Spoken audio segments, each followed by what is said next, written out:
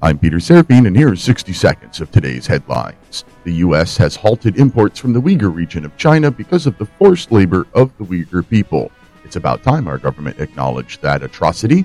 A federal judge ruled that some of Governor Wolf's COVID response in Pennsylvania was unconstitutional.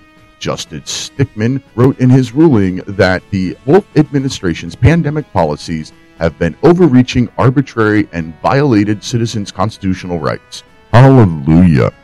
Michael Caputo, the top spokesperson for the Department of Health and Human Services, accused government scientists of sedition related to the COVID response and claims that the federal health agency has a resistance unit to President Trump. A man arrested and released on Sunday for starting 2 brush fires in Portland. Well, on Monday, he started 6 more fires. Yep, catch and release at its finest. Join me in the Liberty Lighthouse Saturdays at 8 p.m. Eastern Time on Mojo 50 Radio.